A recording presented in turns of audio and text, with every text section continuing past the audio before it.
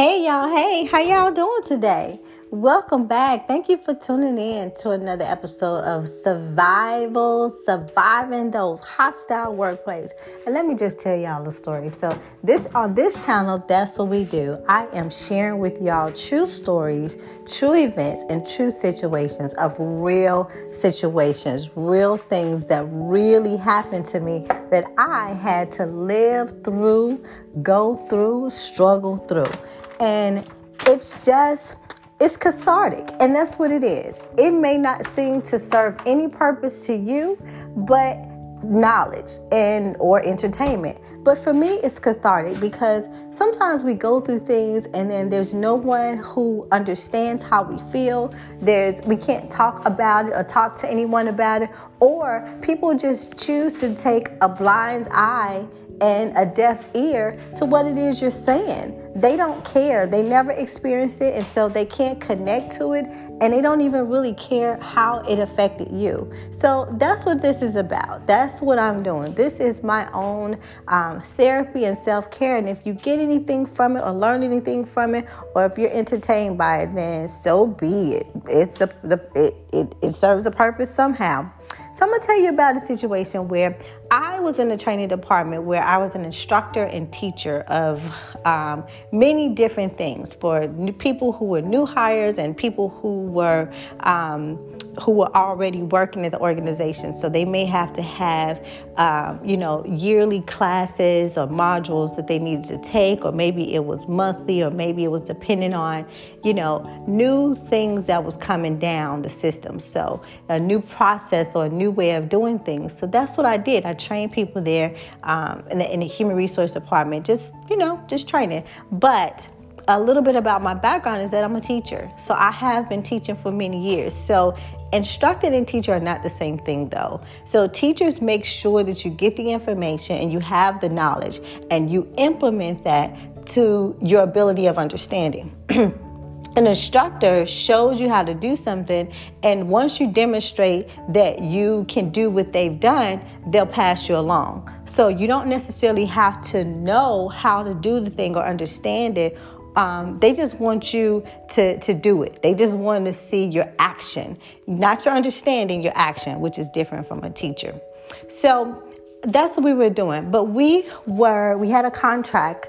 The organization I work with has a contract with American Heart Association. Now, American Heart are supposed to be, so they say, on their policy and procedures in their book, it says that they're very strict about how they instruct or the implementation of instructing and teaching their materials. And they say it's because, in the beginning of it, it said life is why.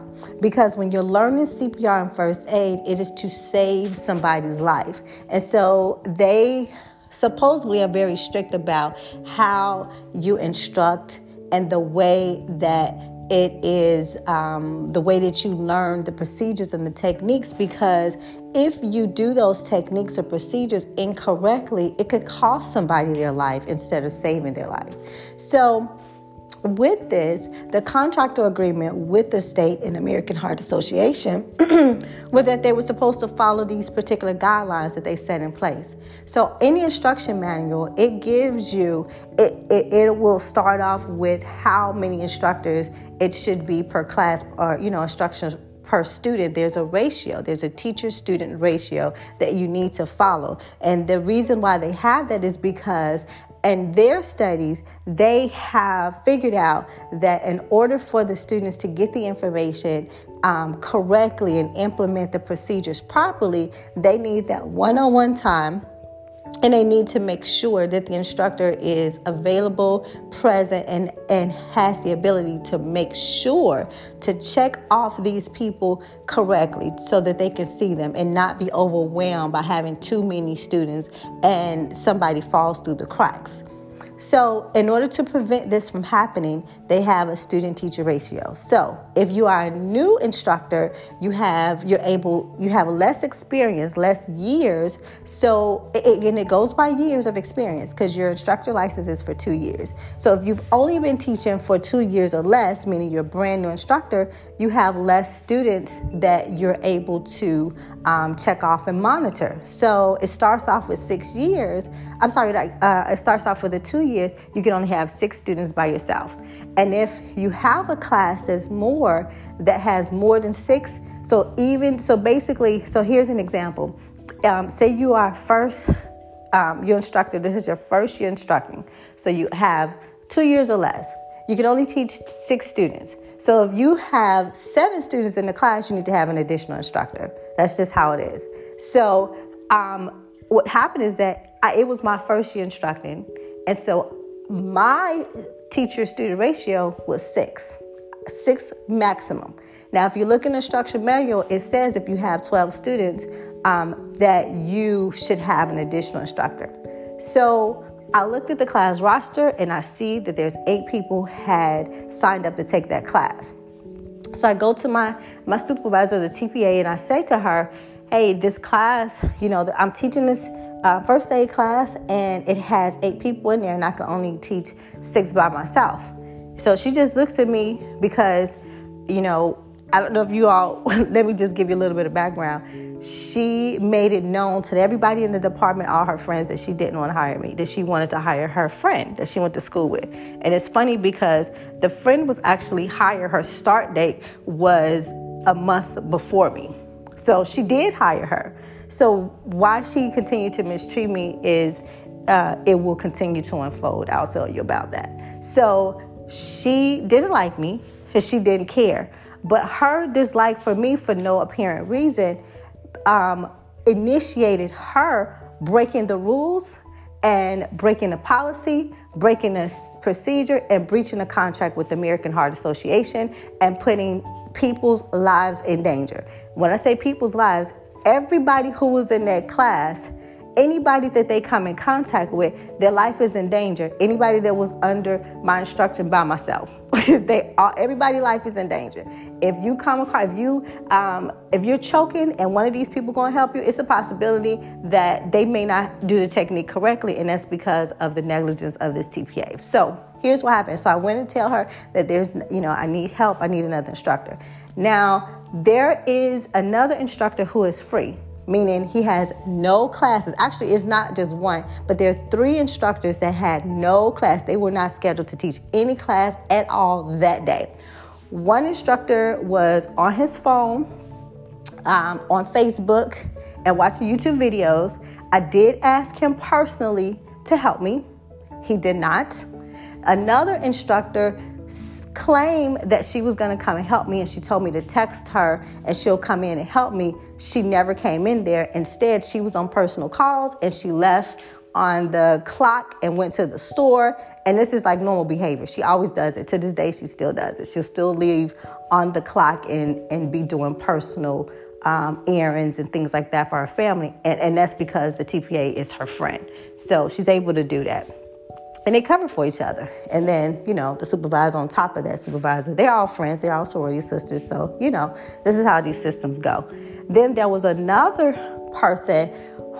instructor who didn't have any classes. Now, mind you, all 3 of these people had more than 2 years of teaching experience because they had been there more than 2 years. So they all were experienced veterans and they had longer time teaching than I did. So they really technically could have had more students, but they all refused to come and help me because this was a systematic bullying. This was a systematic mistreatment. So because this TPA had hired her friends, she had already instructed and coerced them to mistreat me and to bully me. So they all were in cahoots together. They were all working together in the mistreatment and discrimination of the one person, me.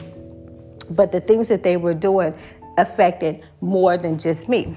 So we go on with it. So I ended up having 13 people. Now, if you go and you can go on Google this and see what American Heart Association says is the teacher class, the student to teacher ratio for teaching first aid and CPR classes. And I'm sure you'll find that one person should not be teaching 13 students. So that's what ended up happening.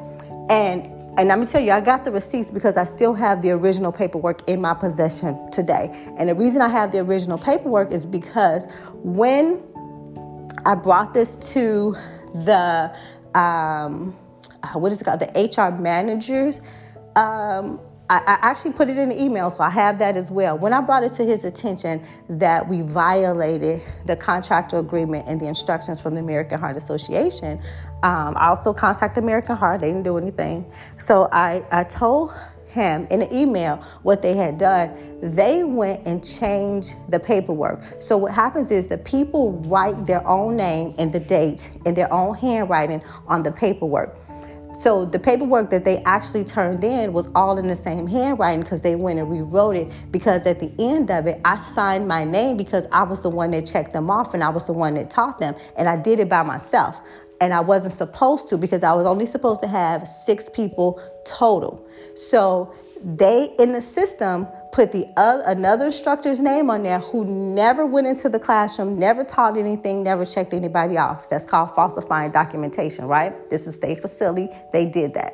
So that's what they did. But I reported it because I didn't want any parts of that. Because if something were to happen, like I said, if these people go out here and they have this certification card saying that they're certified to do first aid and CPR, and it has my name on there, or I was the instructor, if they do something incorrectly that caused somebody to have bodily harm or cause their death, then not only are they responsible, but I'm liable as well. So I reported it because I did all that I could to make sure that I was following the proper channels and procedures, but I can't make people come and help me in this class. I can't make people comply with the policy if they have their mind set on doing the wrong thing.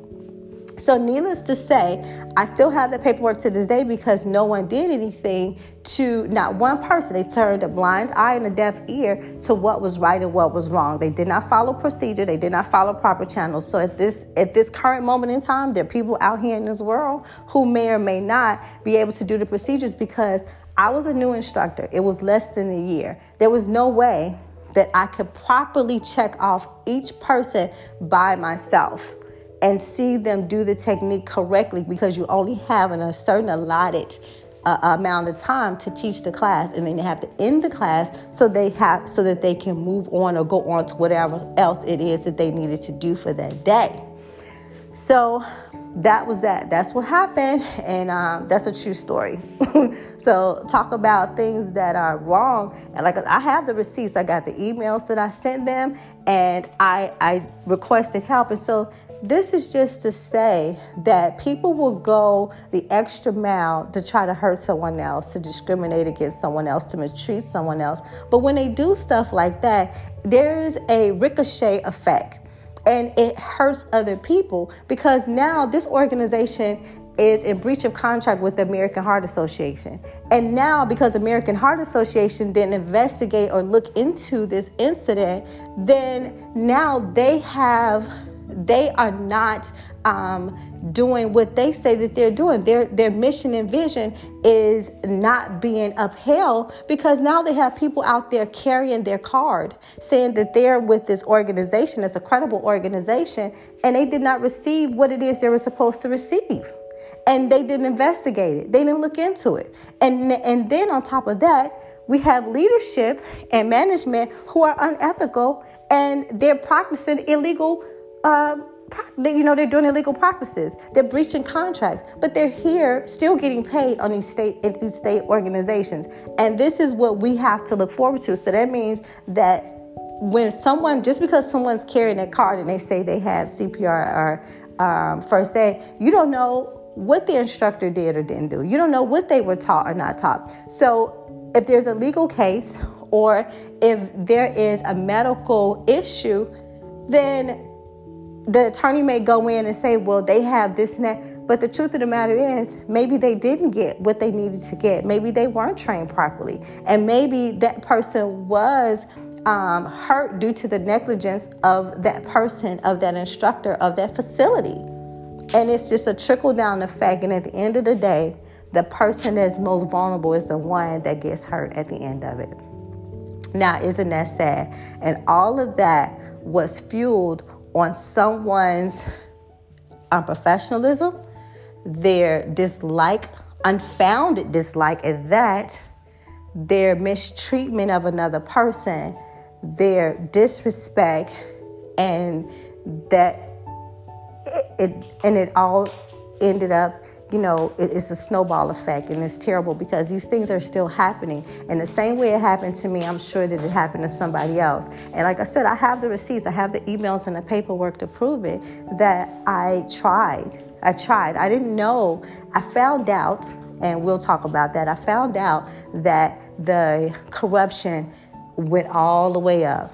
And boy, when you hear how far it went up, it's just disheartening is not the word. Disappointment is not the word.